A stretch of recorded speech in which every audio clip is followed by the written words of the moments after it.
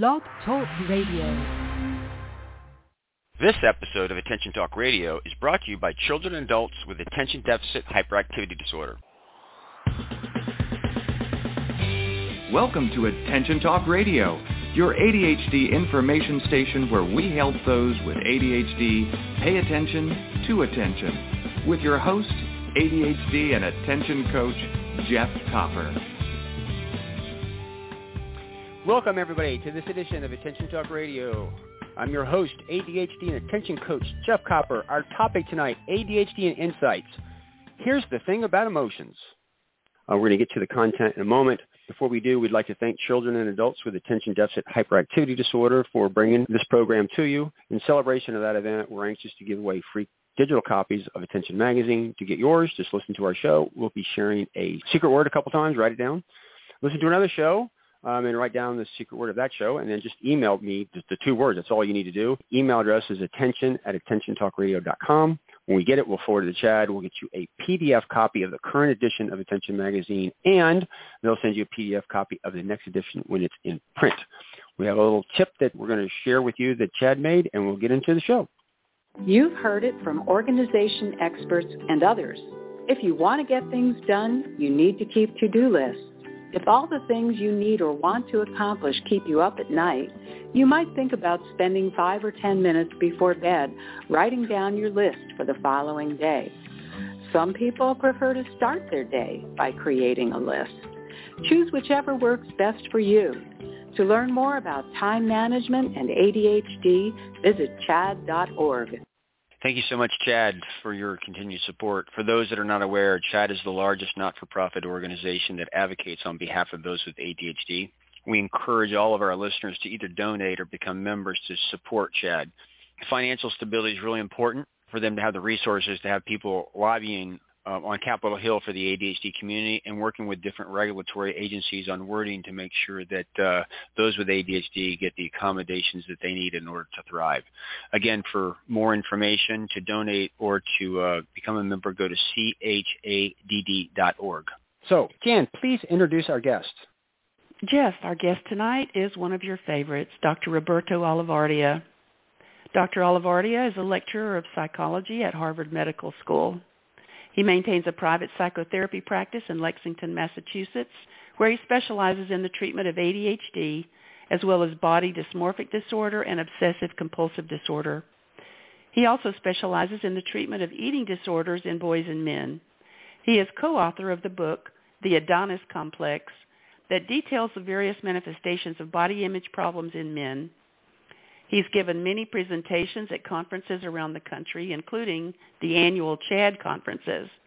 He sits on the professional advisory boards of CHAD and ADDA, as well as the scientific advisory board of Attitude, and he is a featured expert for Understood.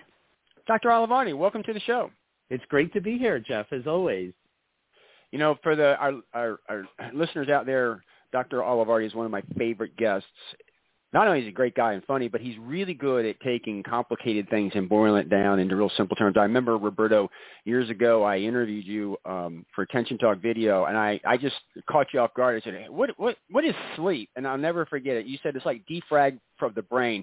It came so quickly, and all of a sudden it was such a great metaphor about, taking all that stuff from the day and reorganize it back in your head, because when you haven't had any sleep, there's like a fog, and I'm like, I don't know if it's technically right, but it really resonated with me. And so our topic tonight is ADHD and insights about emotion, and kind of here's the thing. And I want to begin this. I heard Dr. Olivardia do a TED Talk for Attention Deficit Disorder Association. I want to get to that in a second, but when people come in with me and I'm working with them early on, I try to help them understand ADHD and executive function impairment. One largely is self-regulation, and two things you have to regulate. One's attention and one is an emotion. Even though it's not a part of the diagnostic criteria, I get a lot of that from Dr. Russell Barkley, and those who listen know I'm a big fan of that. Anyway, to try to help people detach from it, I talk to them and say, what is an emotion? And few can actually define it, but I say think of it as a reflexive reaction. And I say reflex, like if you trip and fall, your hands go out immediately, or if you stick something down your throat, you gag. You can't not do it unless you're inhibiting. And I say, if you think of an emotion, it is the physical manifestation of a feeling. So when you feel, there's actually emotion, but actually realize it's reflexive. And if I can put in that context, help people begin to observe things and just begin to realize that an emotion is so reflexive, sometimes you don't even know that it's happening. So before we kind of go on, I'm just teeing this up and kind of catching you off guard. Dr. Olivardi, what are your thoughts, or how do you look at an emotion just from your perspective? Yeah, I mean, I see emotions as, first and foremost, these more biological and physiological mechanisms that are really meant to have us adapt, respond, and interpret our environment. And of course, we have certain emotions that, if we think about even in a very primitive way, that emotion of fear, for example, is very adaptive, because we should be fearful when we're on the edge of a cliff, because if we didn't have that emotion, we could just walk off the cliff. And then, if our ancestors did that, we wouldn't be talking right now as a species. So our emotions are meant to have us, to basically keep us surviving, and to interpret things in the world and to make sense of things. Now, having said that, so yes, there are these automatic responses, and that's why anytime when people judge an emotion, to me, it's like, well, how can you judge that? Like, it's almost like if somebody says boo and you get like, a little scared, how can you judge that? Like, that's just a sort of automatic thing.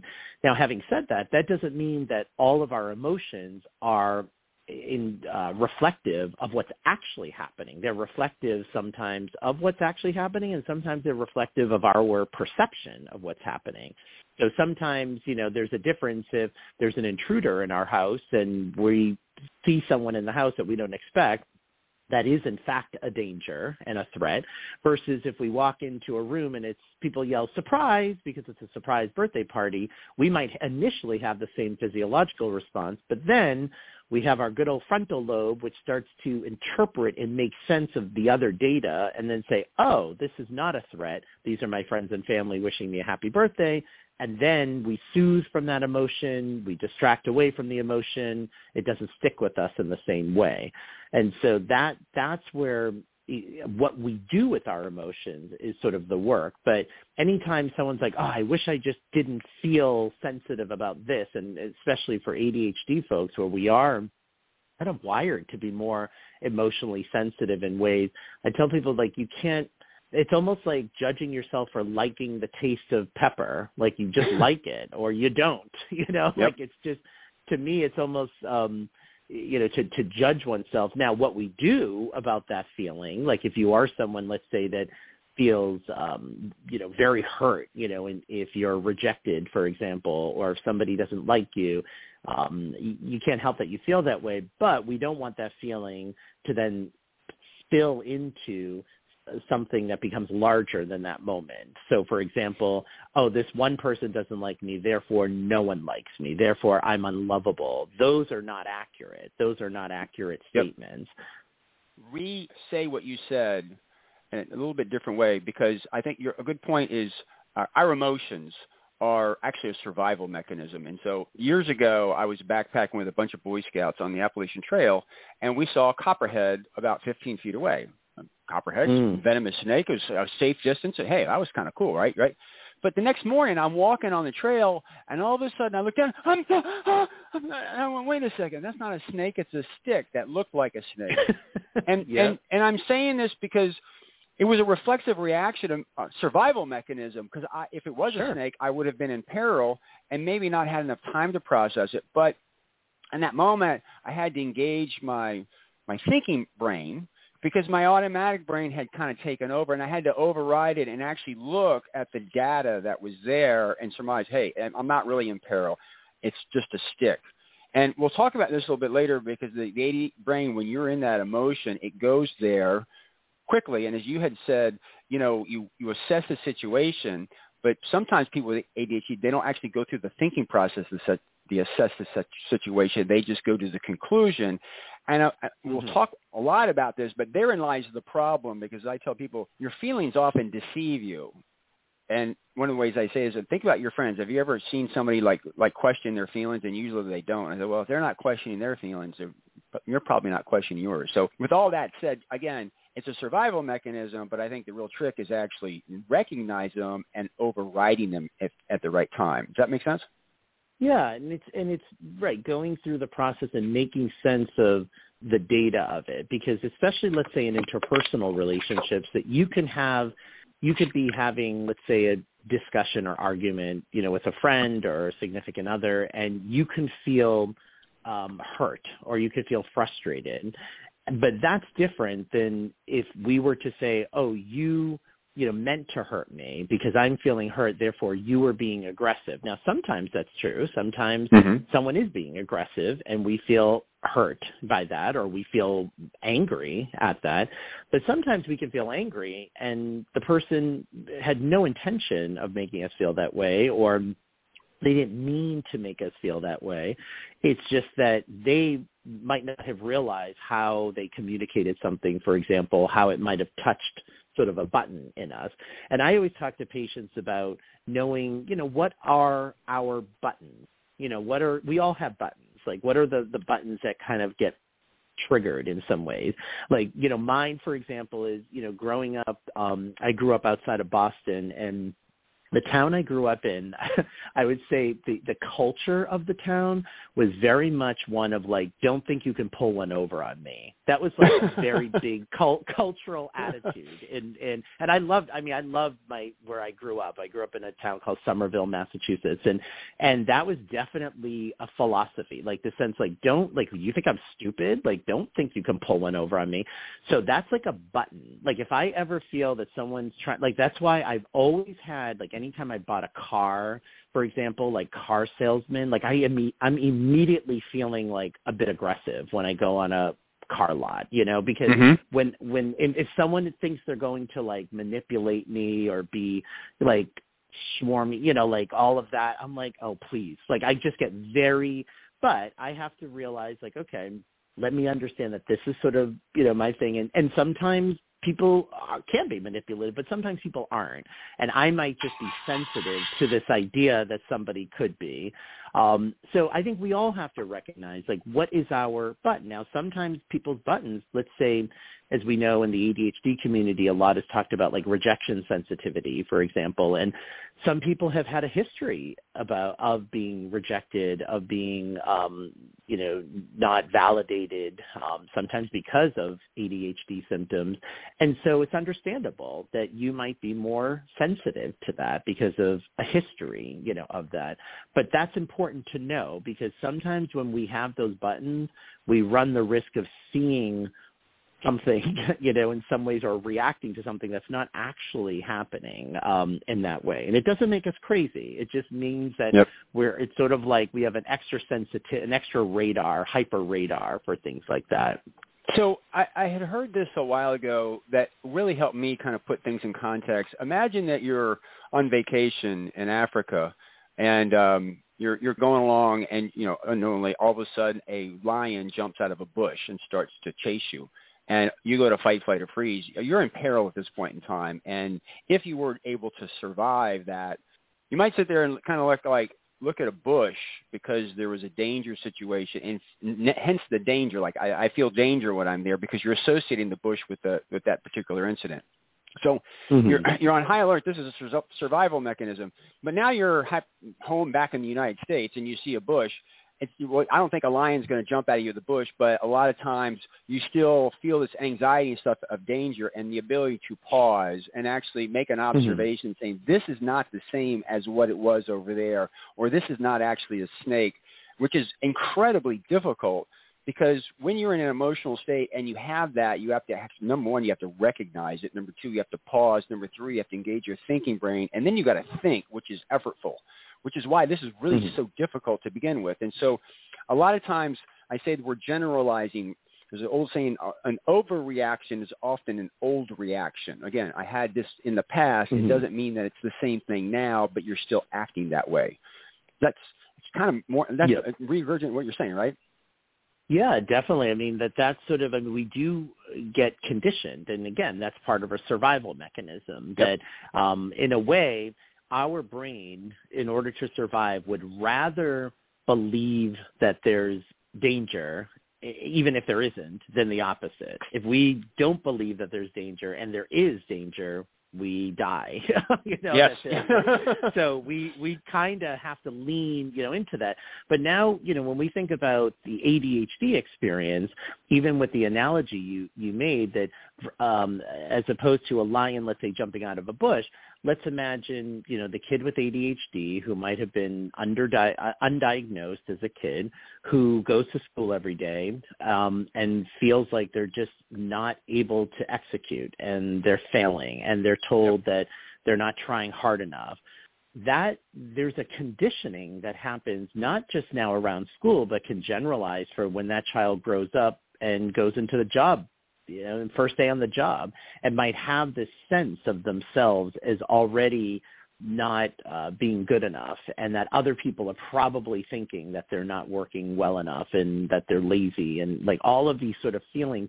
And a lot of the work I do with patients is making sure that we're disconnecting kind of the feeling from a narrative that might not be, that at one time may have been accurate. I mean, sometimes kids with ADHD are told by teachers or parents or people like, you're not trying hard enough, or you're not smart enough, or all of those things. Sometimes they're not. Sometimes they internalize that.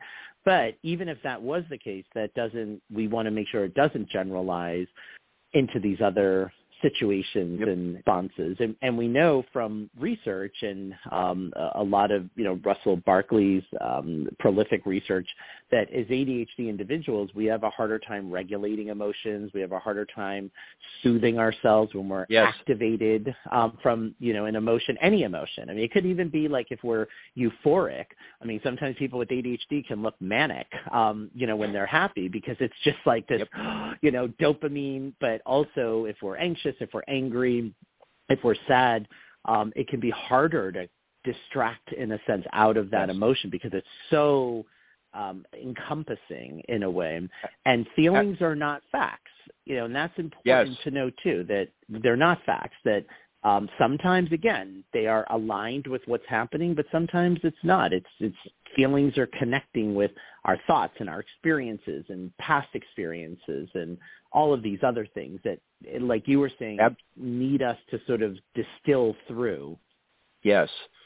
Tell you what, let's go to break. When we come back, I want to bring really what sparked this, a little bit of what you were talking about in your TED Talk a while, and then I want to get into, because when you start talking about managing emotions, and we're talking through this, we can bring it together for people really gain to understand why it's so difficult. So our secret word tonight is about. Again, secret word's about, and with that, we'll be right back after these messages. Your life, your world, your choice. This is Attention Talk Radio. Are you always late? The Time Timer is an award-winning time management solution that's helped millions of people with ADHD manage life better. As time passes, Time Timer's bright red disc disappears.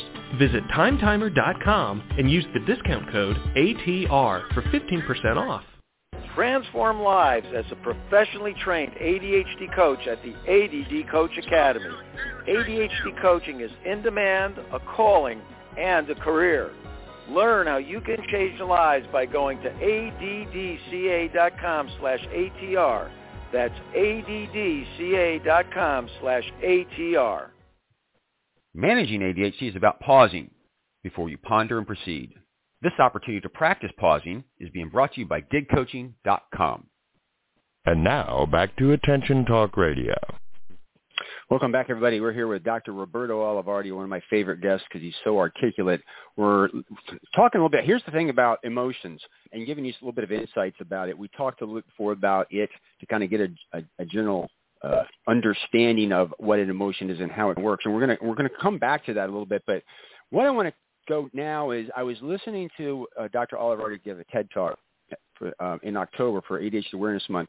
And Dr. Olivardi, what you said just made so much sense to me, but you said basically kind of emotions are actually stimulating, and the ADHD really like stimulation, so they're attracted to it. Can you tell us about that?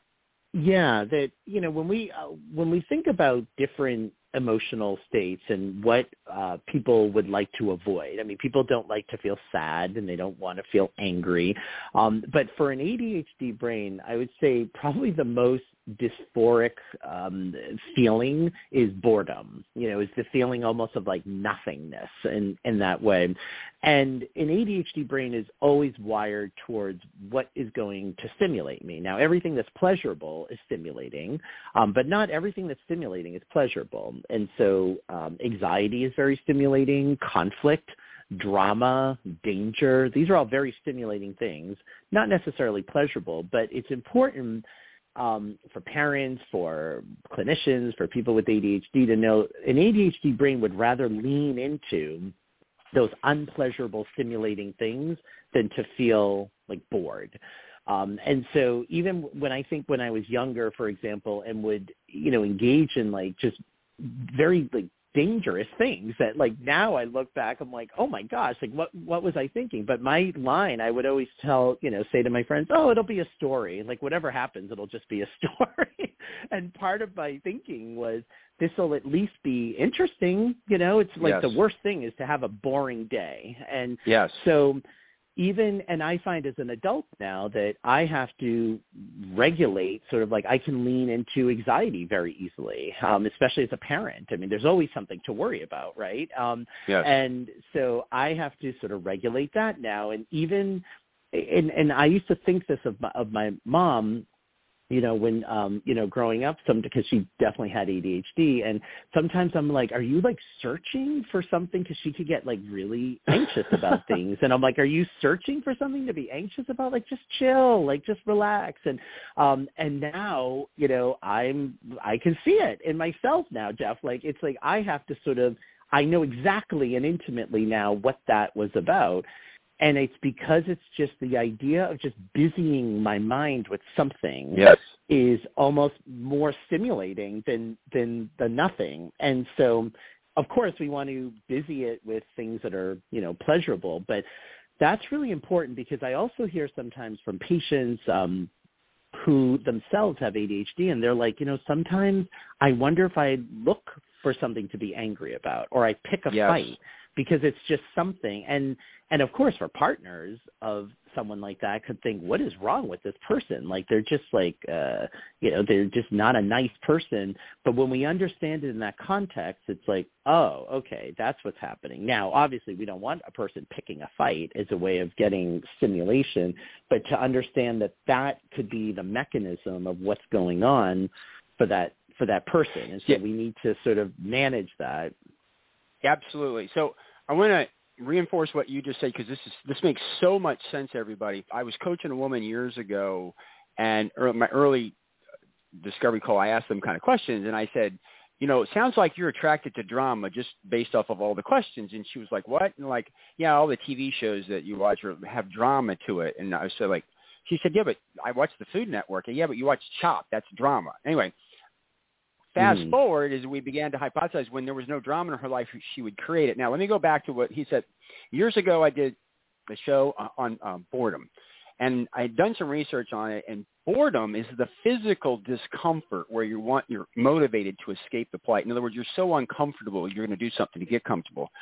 I was given a presentation on this topic back in Detroit years. Actually, I remember riding in a cab with you going to the conference, but this woman came running up to me when I was done explaining this stuff, and I'm like, oh, my God, are you okay? She said, oh, my God, that explains it. And I said, what does it explain? Like, I got a phone call last week from school, and I had to go in, and when I got to the principal's office, my son was coming in, and they wheeled us into the principal's office, and the principal looked over and said, Johnny, what happened to class? He goes, I don't know. I was bored.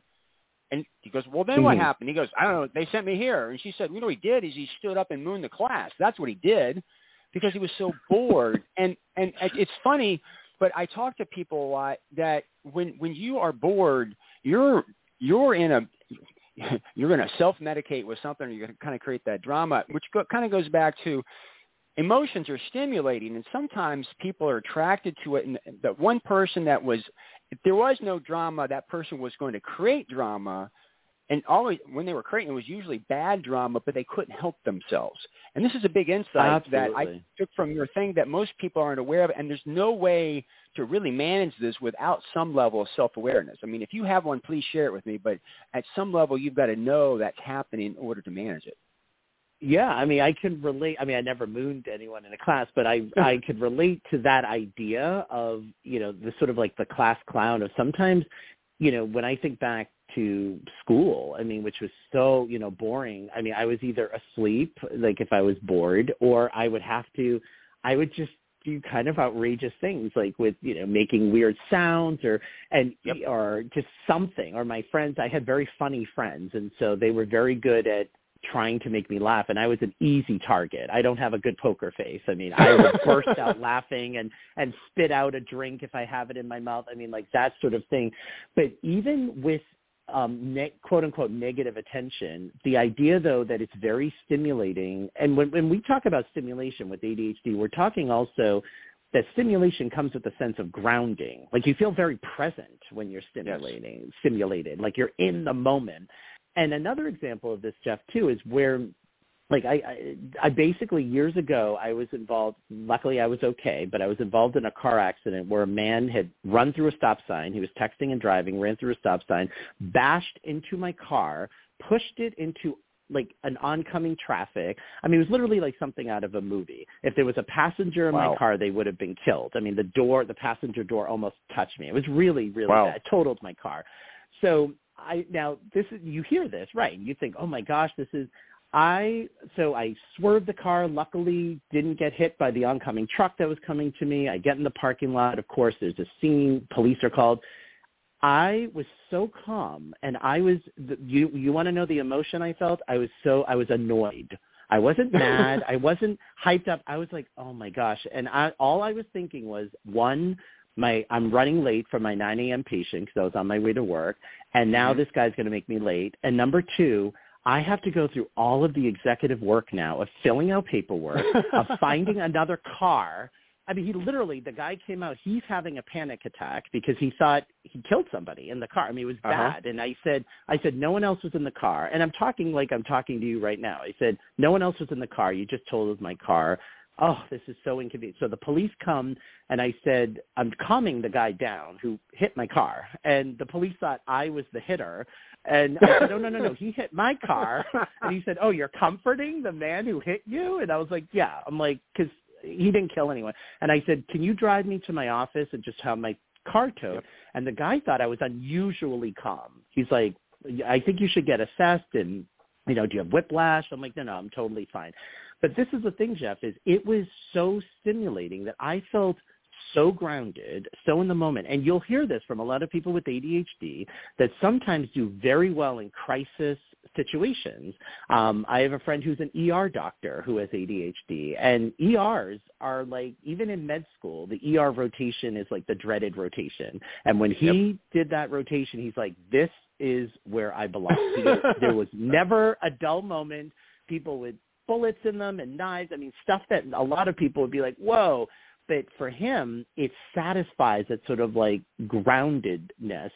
And that to me was a perfect example of there was nothing pleasurable about that incident. I mean, my car was totaled, but I was so in the moment. Like I almost didn't have this sort of like, and it's not like it was delayed reaction that later I freaked out about it. I was just annoyed. And then when the police drove me to my office, I was like, cool, just tow the car, blah, blah, blah. Like I was so casual about it, but it's because it was so heightened kind of everything.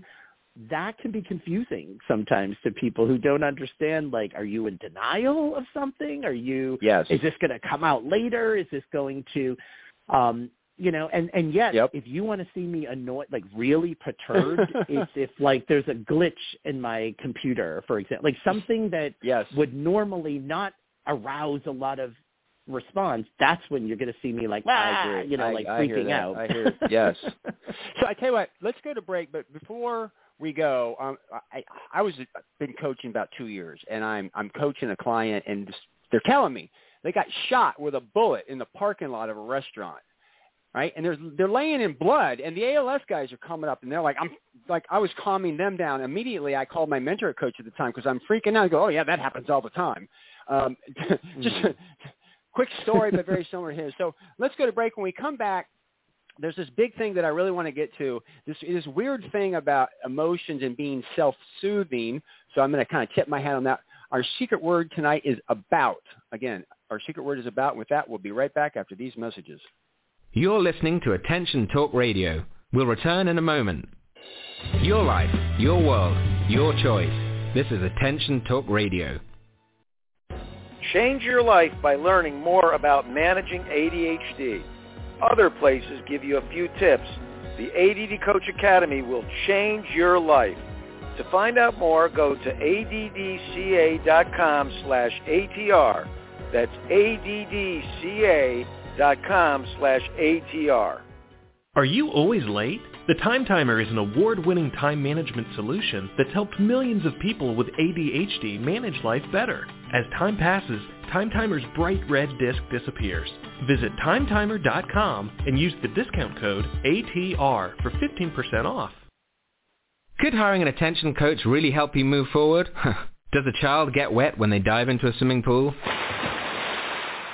You can get started moving forward today. Just call Dig Coaching Practice at 813-837-8084 and schedule a free consultation. Tell us you heard about us on Attention Talk Radio and get 50% off your discovery session. For more information, visit digcoaching.com. Don't delay, do it today. And now, back to Attention Talk Radio.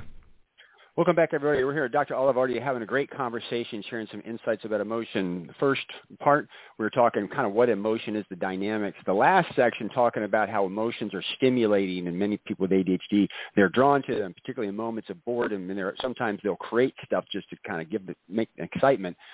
So now I want to turn the corner a little bit, because I heard you say this, and if I heard it right, I could not agree with it more, which will shock some people.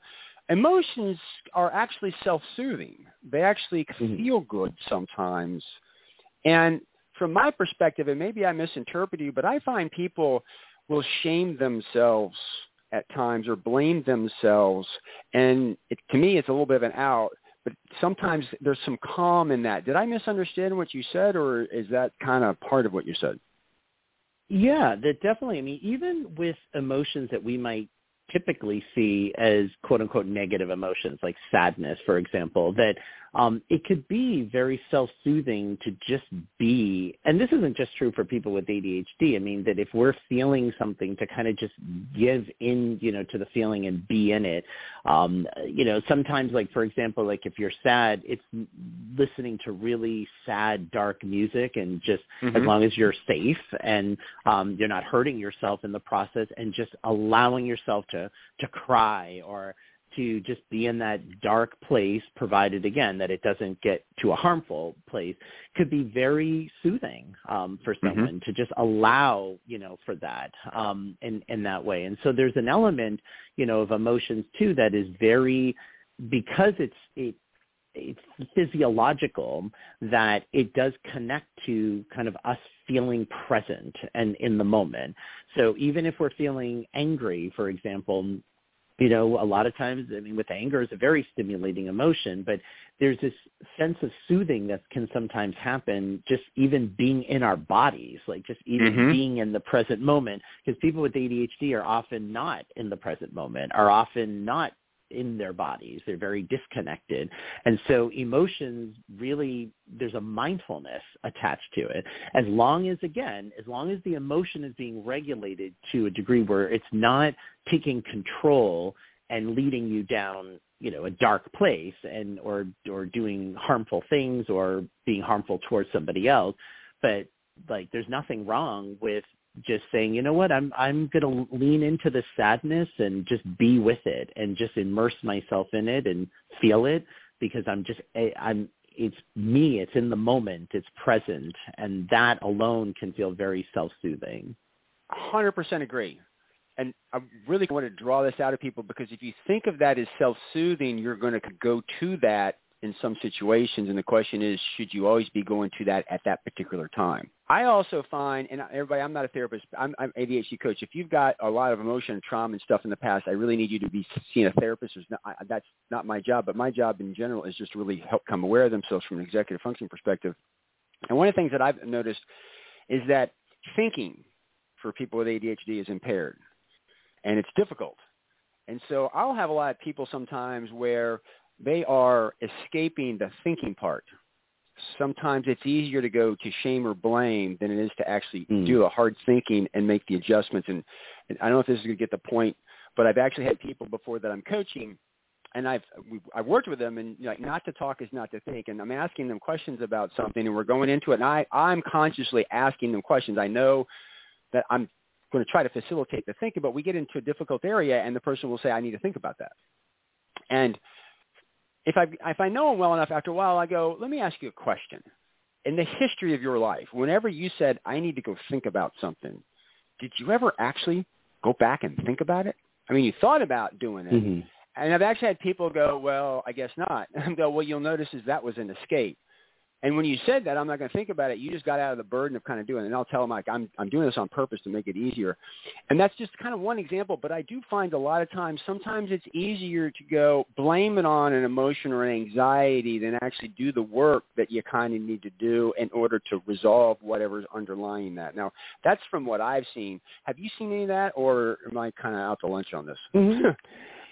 Yeah, I mean, definitely. I mean, people with ADHD, I mean, we're pleasure seekers, and so as a result, we can get very avoidant of negative affect, and yet it is important to wonder and be curious about our emotions. I mean, sometimes it's we could be feeling sad and realize, oh, this doesn't have to do with something in the moment, but maybe something is being triggered, from the past. But a lot of times it could be that there's something in the moment that's not working, and we need to pay attention. Like emotions could be great data points to motivate us into action in that way. And so, yeah, I mean, I sometimes have patients where it's clear that they're feeling something. It's palpable in the room, and they'll say, no, well, yeah, they'll say something like, I'll think about it later, and they don't, and they just kind of want to compartmentalize it. And people with ADHD can be very good at compartmentalization. And yes, they can. So, it's really, if we think of ADHD as this regulation issues, I will often see people who are overwhelmed and kind of drowning in emotions, or they're too good at compartmentalizing the emotion. It's the in-between, it's just managing it that becomes sort of the difficulty.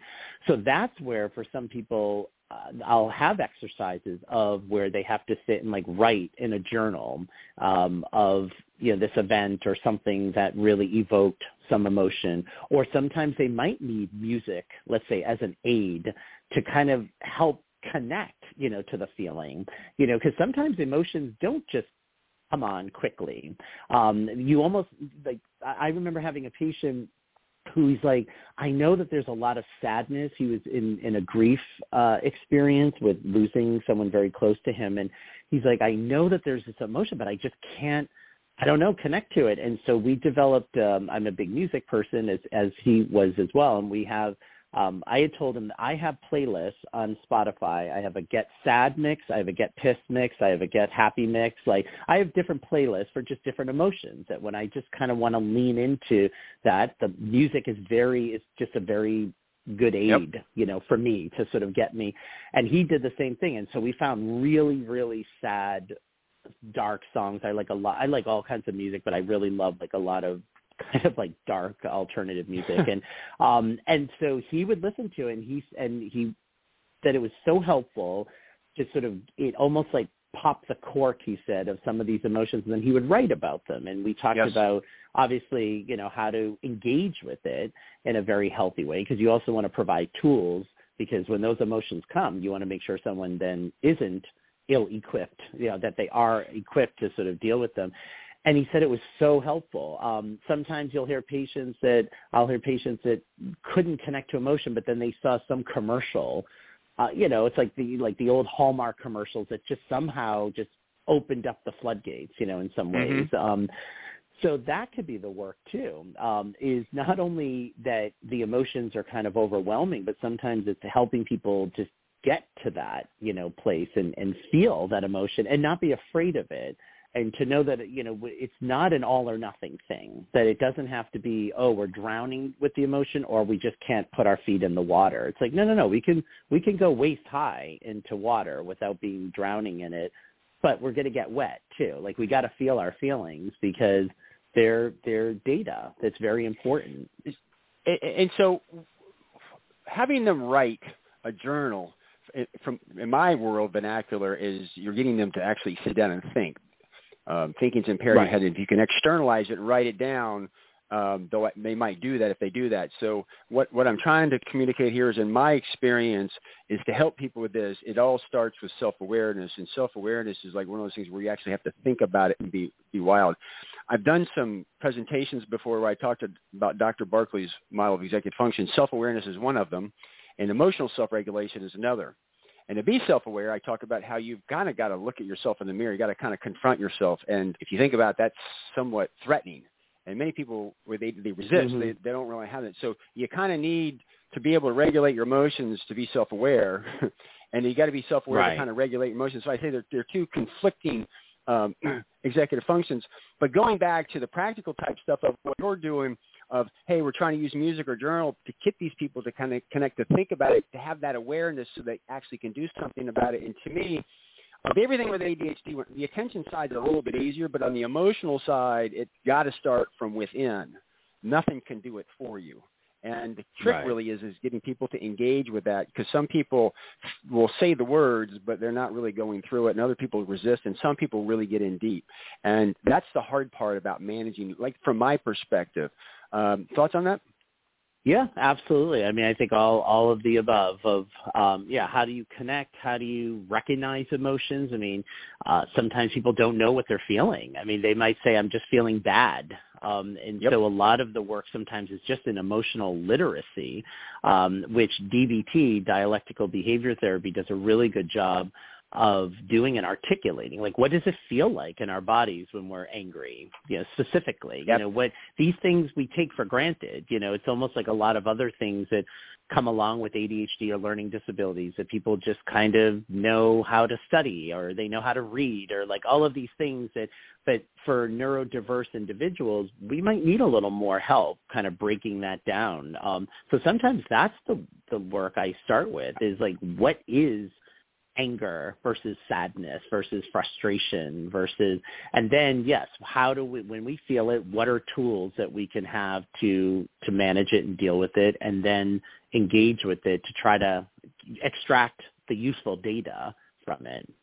Absolutely. And sometimes that the emotions are stimulated and people kind of resist actually kind of going through that. So that, for time perspectives, I need to pull it together, but this is really difficult. I mean, we talked about this as being a reflex and stimulating for people with ADHD, and managing this can be very, very difficult. So as we come to a close, any last thoughts or nuggets for, we call it a day?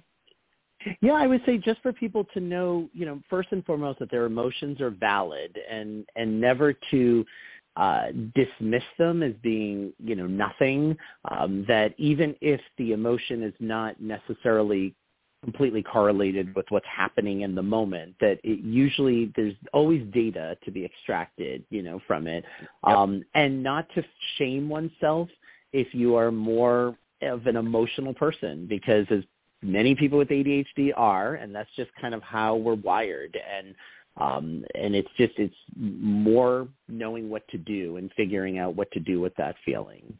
I will say this, we look at emotions and tend to talk about the challenges of it. People with ADHD, when they're emotional on the other side, when they're motivated or excited about something, I've seen it before where people just start dropping, I'm following that guy, because that passion and excitement, if channeled the right way, can actually be very, very beneficial. So there is that side of it. So with that, Dr. Roberto Olivaria, thank you for coming on the show. Oh, my pleasure, Jeff. Always a great time. Everybody, our secret word tonight is about. We hope you've enjoyed this.